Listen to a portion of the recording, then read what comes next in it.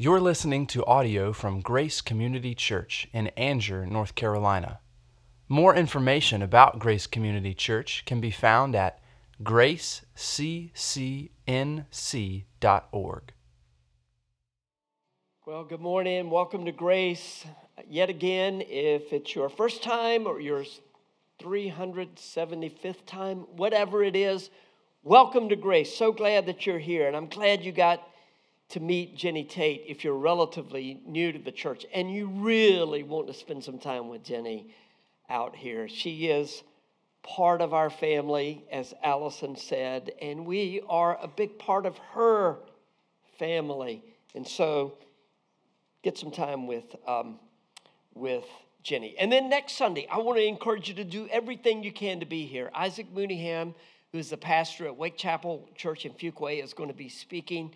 He's a wonderful expositor of the word, really great guy, and just want you to see who the Lord is using in our area. So please be here next Sunday if you can. One last announcement before I jump in.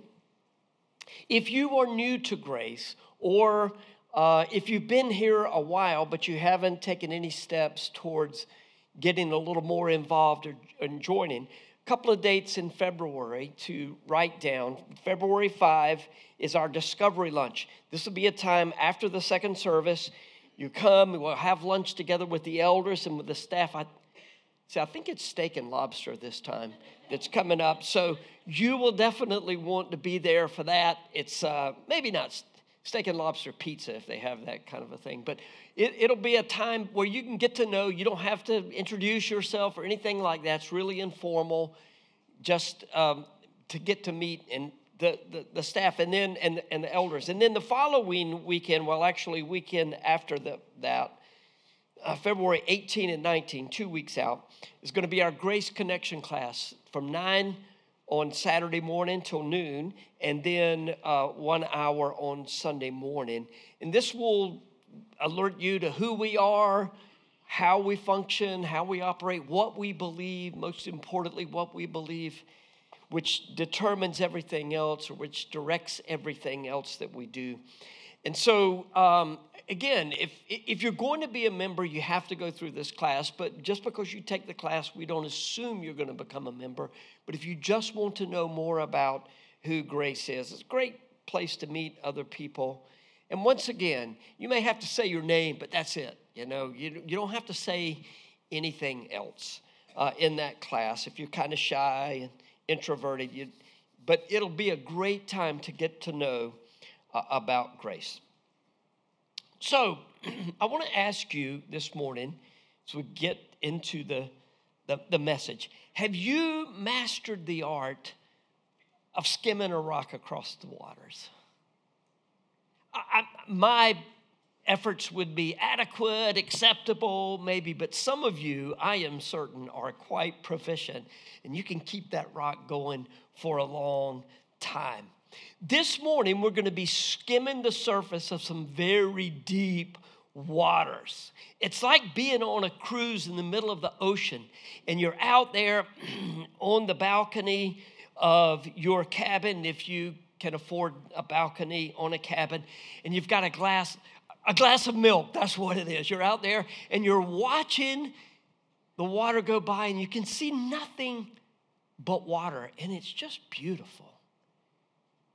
Breeze, water, but you know, and by the way, if you're on a cruise ship, you want to stay on the surface of the water, but you know that underneath there is a world of beauty and purpose, and you recognize that there's so much more than meets the eye. Well, this morning, we're going to skim across the surface of the very deep waters of Ephesians 4:11 through chapter 5, verse 2. You can see from the title that I'm about a year too late to have a nice rhyme in the title.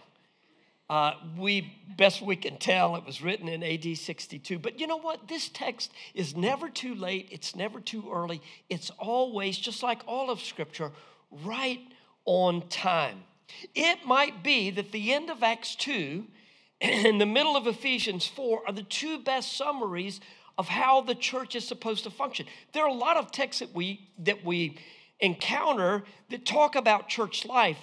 Colossians 3 was one of those beautiful texts that we did during Advent that's like that. But these two texts, Acts 2 and Ephesians 4, tells us how it's supposed to work. What are the mechanics of the church? It was true when the church was founded at Pentecost. It's true today. Now look, I am not about to make the claim that we do this better than any other church. By no means. There are a lot of wonderful churches out there. But I will say that we strive to do our best to follow the patterns that are laid out for us in Scripture. There is much more to church life that is given in Acts 2 and Ephesians 4. But if you get these right, a whole lot of the other stuff will fall into place, even if you have to make a few adjustments once it falls.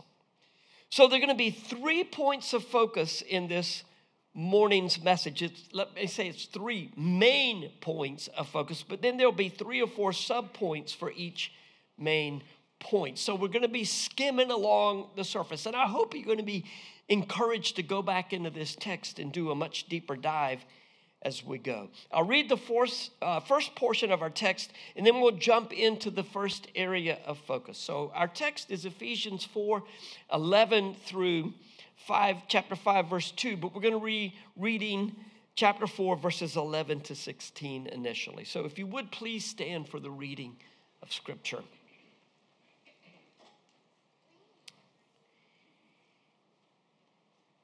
And he gave the apostles. This is Jesus giving to the church, the apostles, the prophets, the evangelists, the shepherds and teachers.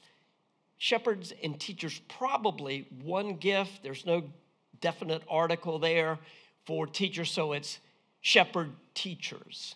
To equip the saints for the work of ministry, for building up the body of Christ, until we all attain to the unity of the faith and of the knowledge of the Son of God, to mature manhood or adulthood, to the measure of the stature of the fullness of Christ, so that we may no longer be children tossed to and fro by the waves and carried about by every wind of doctrine, by human cunning, by craftiness in deceitful schemes. Rather, speaking the truth in love, we are to grow up in every way into Him who is the head, into Christ, from whom the whole body, joined and held together by every joint with which it is equipped, when each part is working properly, makes the body grow so that it builds itself up in love. The word of God for the people of God. Thanks be to God. Thank you, and be seated. By the way, Brooks and Ashlyn Oakley, some of our other missionaries are here today. Just wanted to say hello to you guys. So 3 main points, beginning with this first one. Every believer has a role to fill in the church, and every role is crucial for the welfare of the body. Now, one of the ways that you can know that we're skimming this text is because it begins with "and." If you're just joining us in these last 2 or 3 weeks, you should know that this is not our typical pattern for preaching. Typically, we're in a book, it's expository messages, we're going from one week to the next, a foundation is laid, and we're going to be jumping back into 1 Corinthians in a few weeks. And so it might be good to go to the website if you're so inclined, and maybe listen or read either one. They're both available. The first 2 or 3 sermons from 1 Corinthians and anything else that maybe interest you, so you'll have a context for getting there. A summary of Ephesians 4, 1 through 10, which leads to the "and" in verse 11, is simply Paul talking about one body, one Spirit, one God, one Lord, one baptism, all designed for us to live in the one hope that is ours because of Jesus' victory over sin and death. In verse 7, we're told that grace was given to each one of us according to the measure of Christ's gift.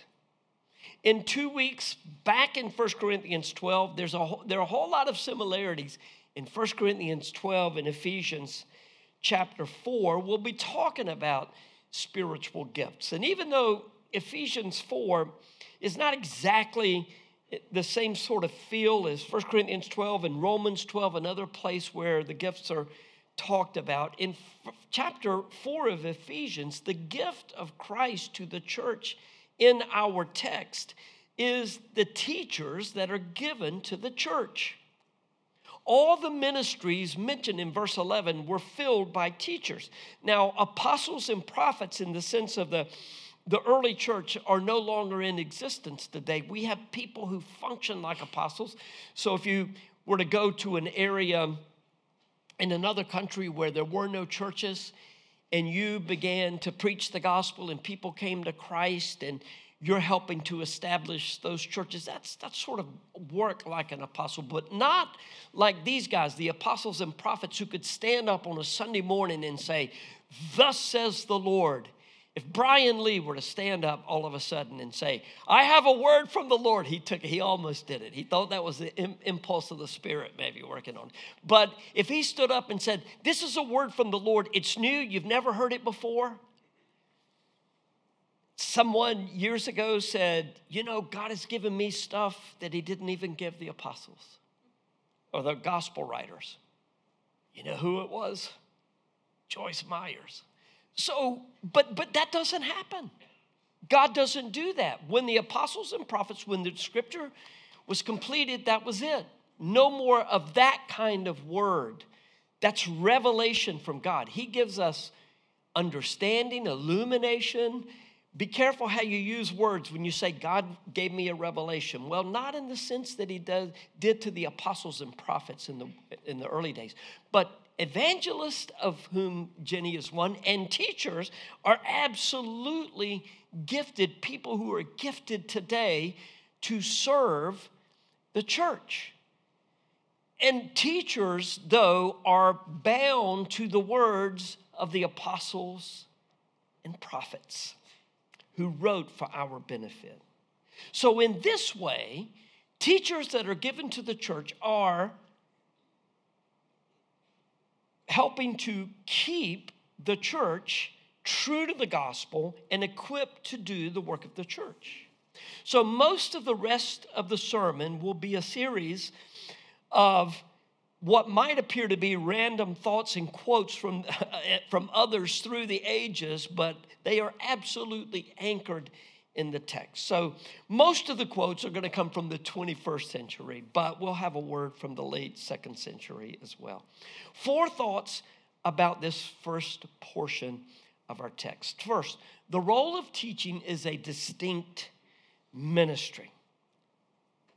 So, is the Christian life a matter of the mind or the heart? You know the answer, yes, it is both. Now look, if it's all mind, if there's nothing from the heart, you got big problems. You got big problems when you stand before the Lord on that day. If Christianity, if Christ does not go to the deepest recesses of not only our minds, but to every portion of our being, then we don't belong to him. It is equally true that if we're just all about the heart and emotion and relationship, and we're never building our understanding of the gospel, these deep waters that lie beneath the surface, then our spiritual growth will be severely stunted. In verse 11 of our text, the Apostle Paul states clearly that the teachers given to the church are a gift of great importance. Jesus, we are told, gave this gift to the church. It's not teacher and. Look, I really hate to be the one to say this, but think of the way. I wish somebody else would be able to say this in my place. But think of this. The idea of the American pastor is teacher, counselor, visitor, doing whatever else needs to be done. That is not really the design. I love to do it. You know that I'm a people person. I love to connect and communicate as much as I possibly can. But teaching is my primary role and responsibility. So, in the same way that the Lord told the disciples in the farewell discourse in John 13-17 that the Holy Spirit would continue his work in the world after he ascended, so the teachers that are given to the church proclaim God's truth to the church, and then the church, along with the teacher, proclaims it outwardly to the world. It's the same pattern of God saying to Abram, I will bless you and your family, and through you, all the families of the earth will be blessed. These patterns that occur over and over in Scripture, Jesus said to the disciples, I must leave, but when the Holy Spirit comes, he will teach you, and so much more will be accomplished when the Holy Spirit takes you and sends you all over the world. And now the apostles and the prophets have written the word, and the teachers in the church, and by the way, we have a church full of teachers. A lot of you are teachers. The teachers will then carry on Jesus' work with him as the head of the body.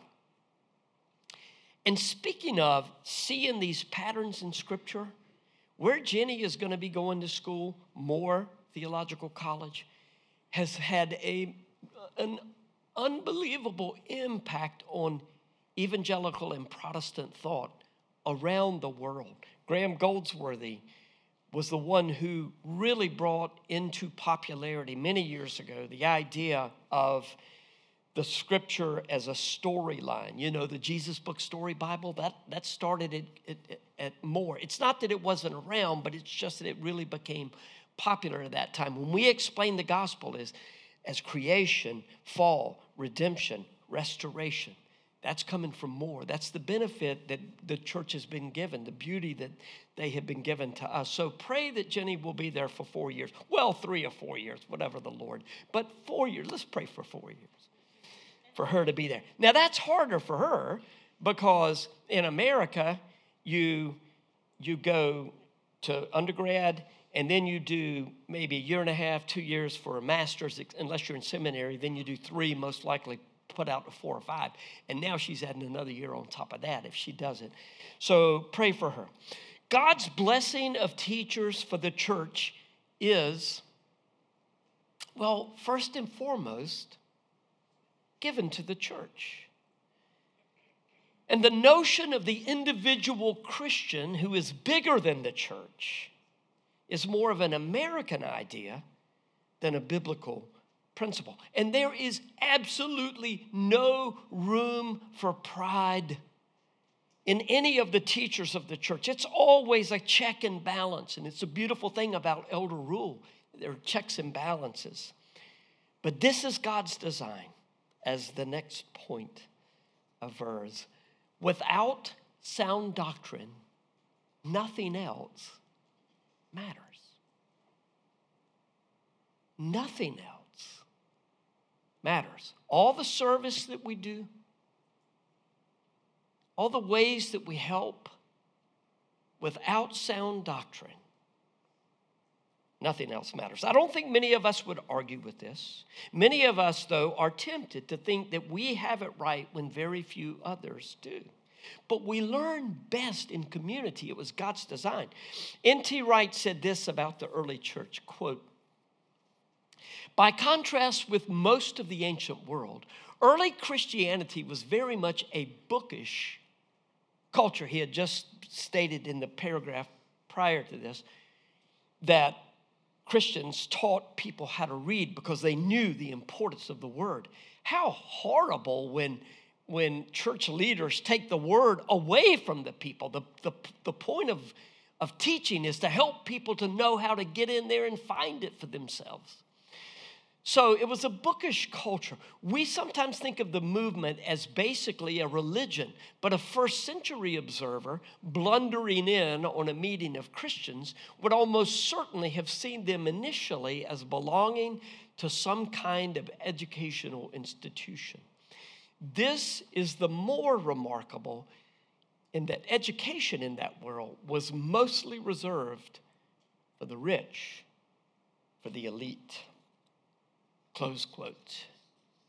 The primary burden of teaching the word at Grace is laid on the staff and elders of the church, but then extends to everybody who is in any ministry here at church, like the new home group that is starting up today with Rylan and Stephen Eisenberg leading that. Rylan and Julia and Stephen and Michelle and inviting people there. That's a burden that is laid on us. It's the elders' responsibility to protect the flock from heresy. But each member of the church is tasked with searching the scripture to see if what we teach is true.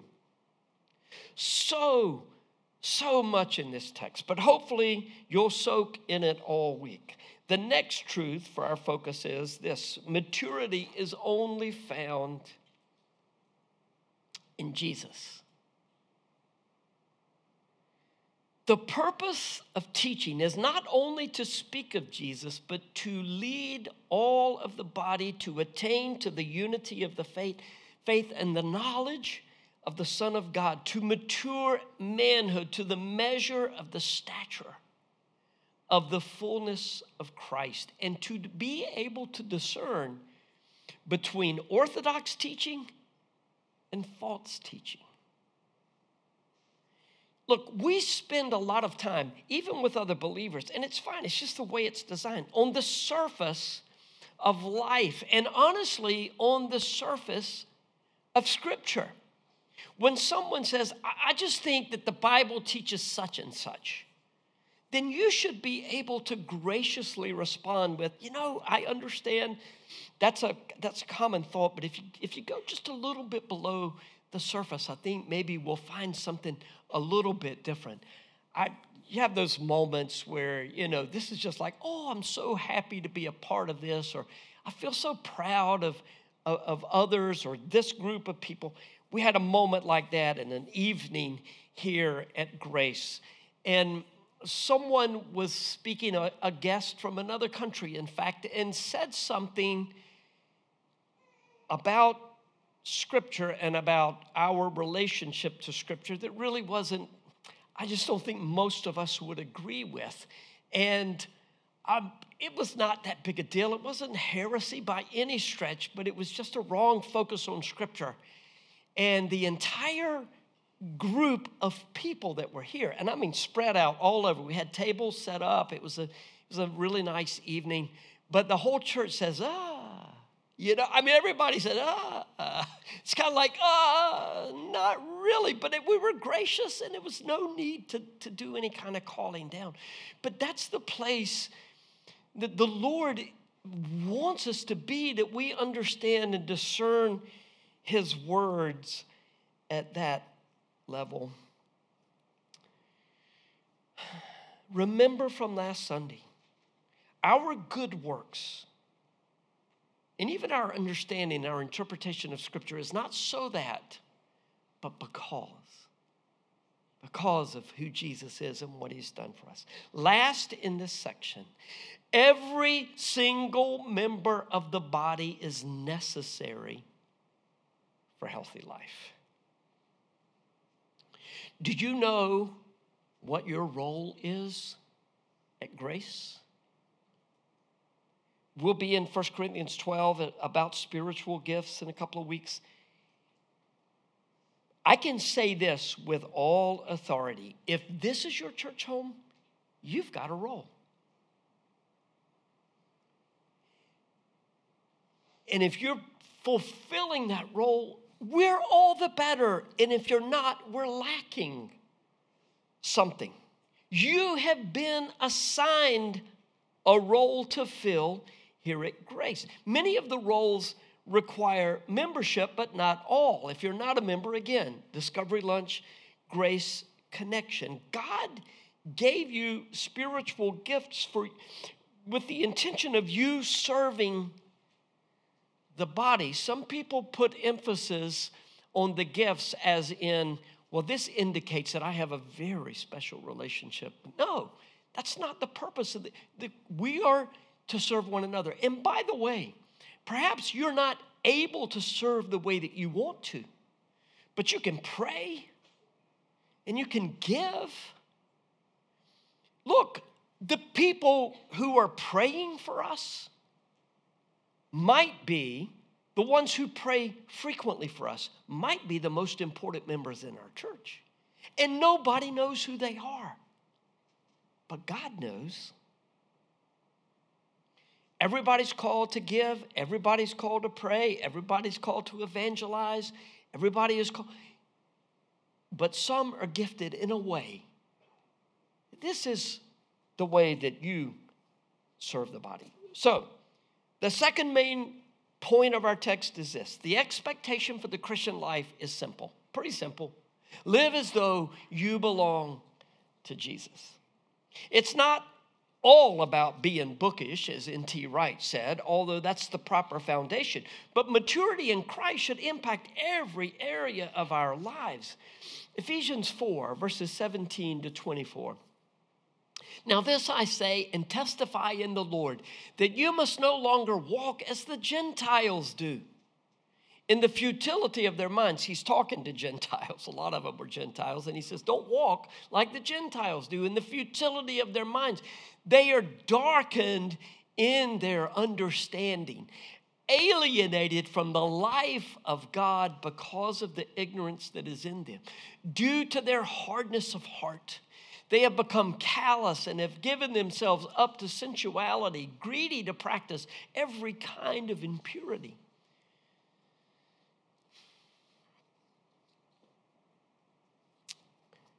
But that is not the way you learn Christ. Assuming that you have heard him is the best translation, and were taught in him as the truth is in Jesus. To put off your old self, which belongs to your former manner of life and is corrupt through deceitful desires, and to be renewed in the spirit of your mind, and to put on the new self, created after the likeness of God in true righteousness and holiness, putting off the old, putting on the new. Three thoughts from this portion of our text, beginning with this. The great New Testament mystery is that Gentiles have been brought into the covenant family. So quit acting like Gentiles. I encourage you through Faith Life this past week to read Ephesians 4 and 5 before today. It would have been maybe too much to ask you to read the whole book of Ephesians, but I hope you'll be encouraged to do that after the message today. A mystery in the New Testament is something that was hidden in the past, but is now made known in Christ. Colossians 1:27 says, Christ in you, the hope of glory. But this is a great mystery, that our salvation is wrought in Christ, and that Gentiles are brought in to the family. Ephesians chapter 3, verses 4 through 6 says, when you read this, Paul is writing to these Ephesian believers, you can perceive my insight into the mystery of Christ, which was not made known to the sons of men in other generations, as it has now been revealed to his holy apostles and prophets by the Spirit. This mystery is that Gentiles are fellow heirs, members of the same body, and partakers of the promise in Christ Jesus through the gospel. Amen. See, my wife gets more amens with one statement than I do in a year. Now that you've been brought into the family, Ephesians 4:17 says, quit living like Gentiles, like pagans, like those who might be religious but are not saturated in the gospel. Look, It's almost like we're in church now. Gentiles have been in the family for a long, long time. So we sort of take for granted our place in the covenant family. And we look out at other nations or other people in our own land, and we say, wow, they're pagans. They have nothing to do with the church. Well, the Jews were far more insular than we are. We're outward focused, but the Jews understood God's blessings to be on the family. And if you wanted to be a member of the family, you had to become a Jew. It's not like you can just be a Christian. You had to become a Jew with all the rites and rituals. You had to obey the law as best you were able. But they looked at the unbelievers and they were like, wow, those guys are really pagan. And we may think the same thing. But this is who we were before God saved us. And he's saying, quit acting like you used to act. Our hope lies in the gospel. And it's the second thought in this section. Gospel truth safeguards our heart and encourages godliness or godly living, as I have there. One of the greatest dangers for believers is the temptation to allow a hard heart to form in us. I've been thinking about the old Petra song these last few years, and so 3 of you know what I'm talking about. Don't let your heart be hardened. It's a beautiful, beautiful song. Get Siri to play it for you sometime. Or Alexa or whoever, not Siri, but Alexa. Don't let your heart be hardened. What has discouraged you of late? I mean something that came out of left field. What has angered you or caused you to grow numb to the truth of God's word? The gospel is the cure, the deep, rich waters that are beneath the surface. I've been blessed of late with the first few chapters of Trevin Wax's book, The Thrill of Orthodoxy. Somebody said after the first service, we just laughed when we saw that title, The Thrill of Orthodoxy.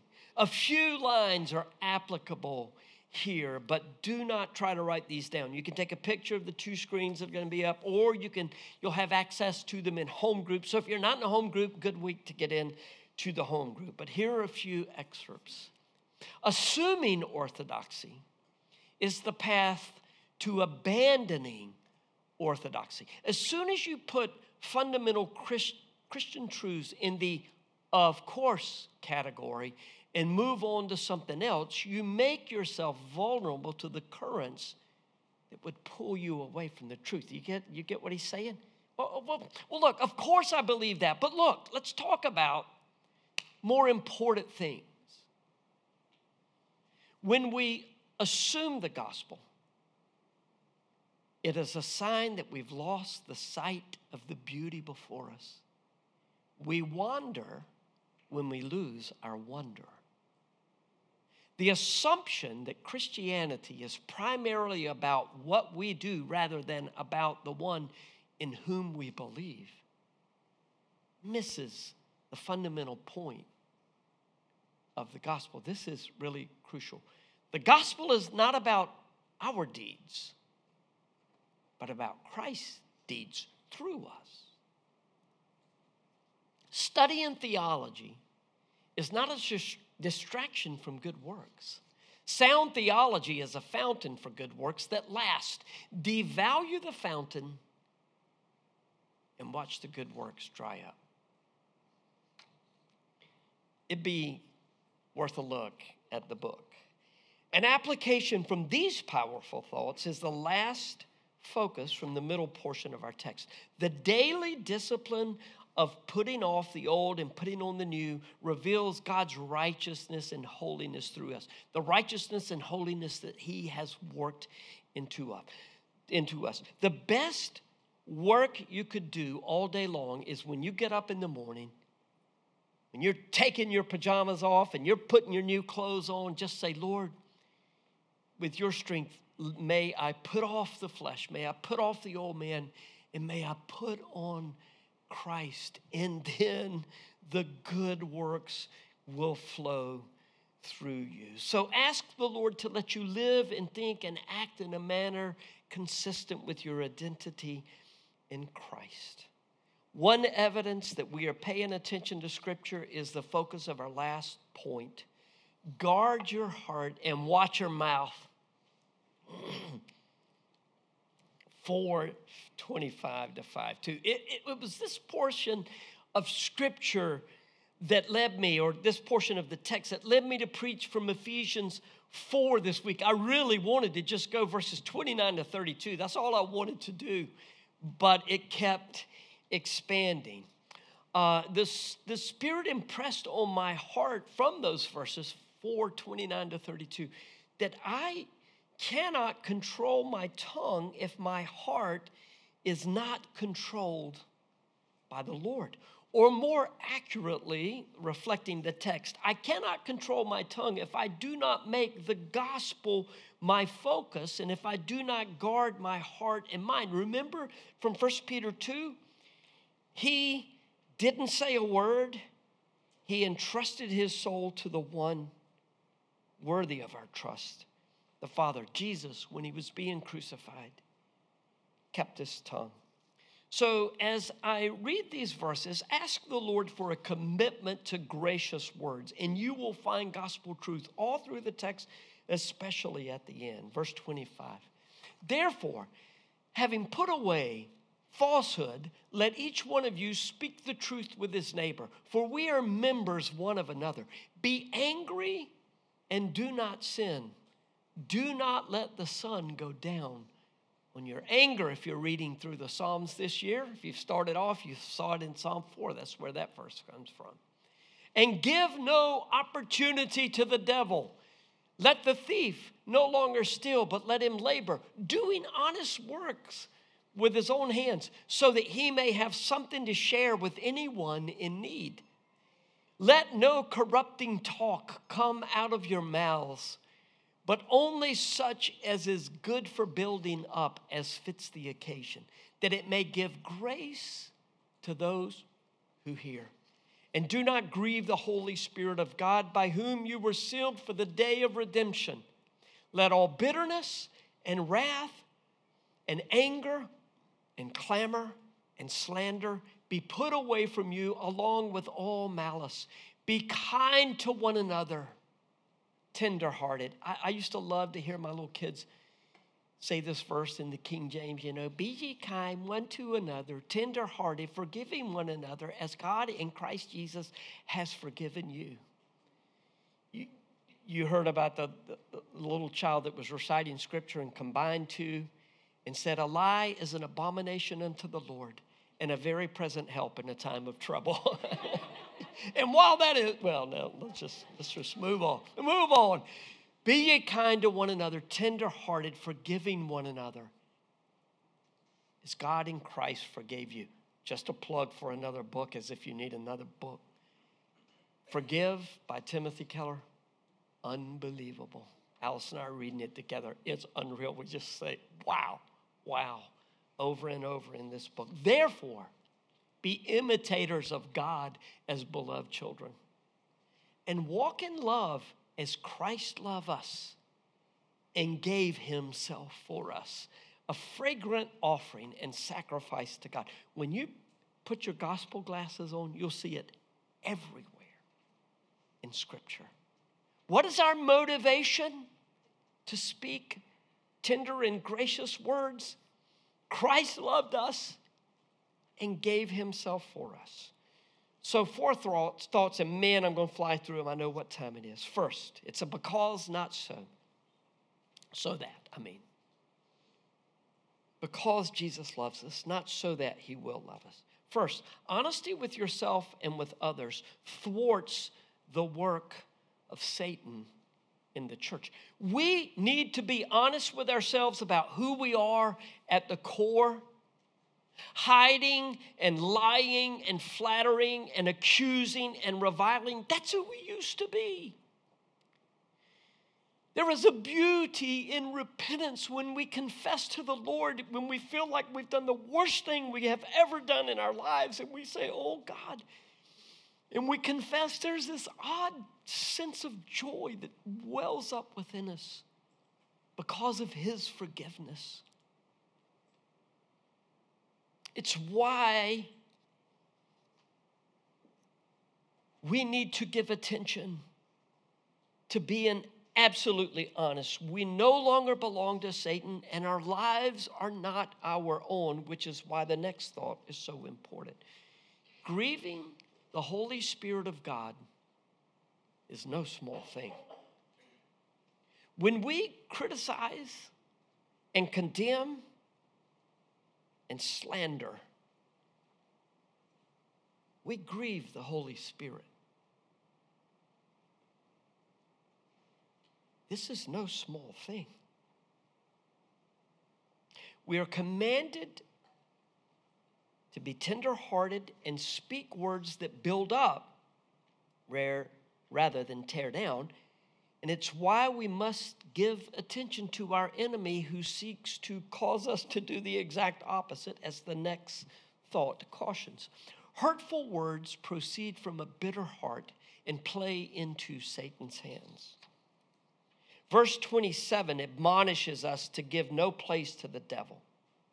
We do so, verse 26, when we allow ourselves to marinate in anger, whether our anger is righteous or unrighteous. But even if our anger is justified, Psalm 4, do not be angry, be angry, but do not sin, and do not go to sleep angry. So here's a challenge for you. The next time you want to say something negative about somebody else, like when you get in the car and you're on your way home and it's just a family and you say, the next time you're tempted to do that, then turn that thought into a prayer.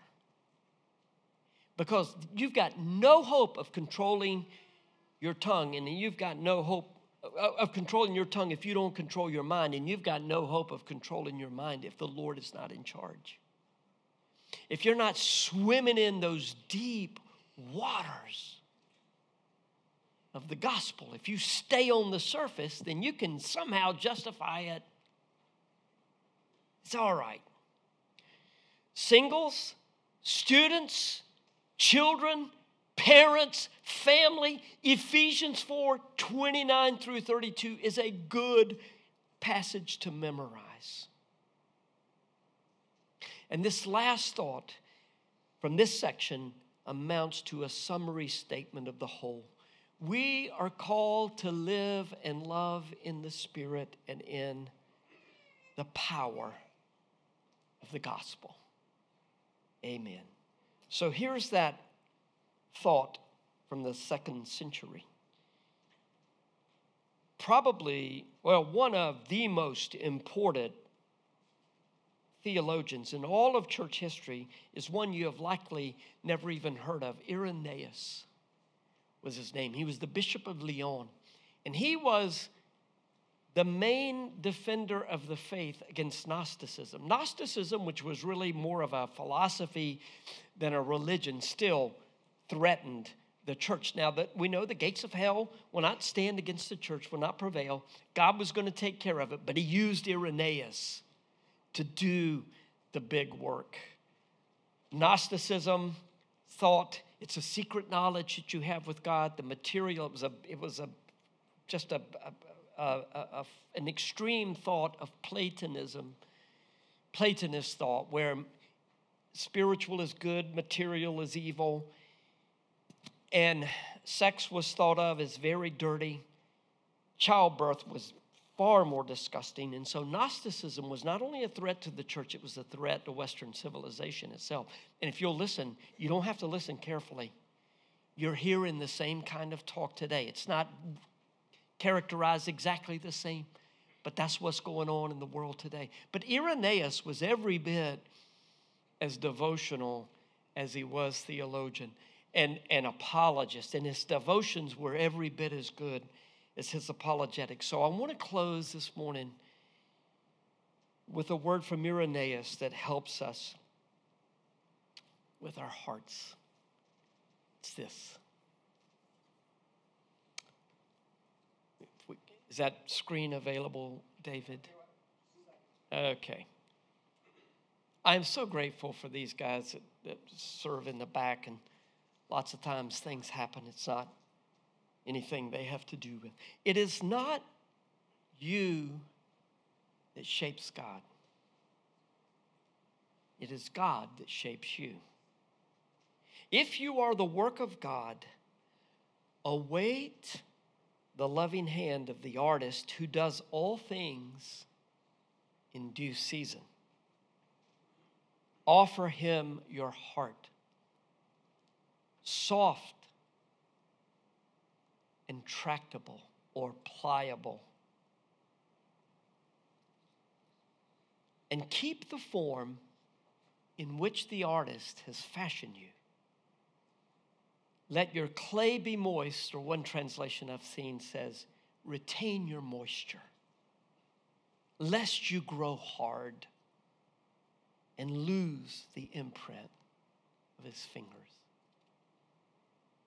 So take just a moment and contemplate this silently, and then we'll pray.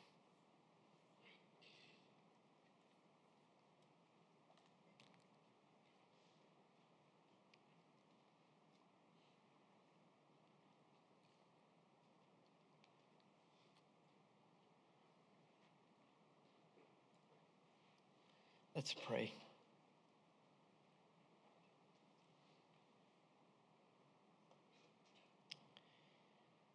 Well, Father,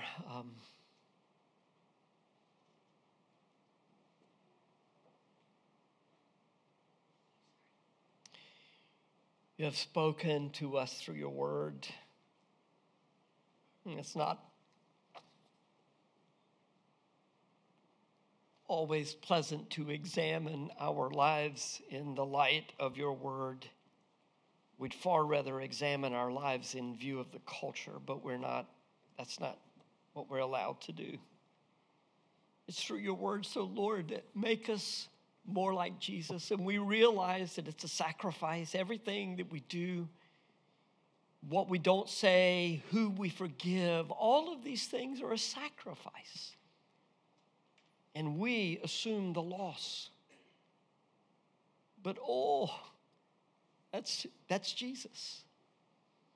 And so, Lord, we pray that you would shape and mold our lives, and that we would be pliable, susceptible to your work in our hands, and that we would speak gracious words because of the tender heart you've given us in Christ,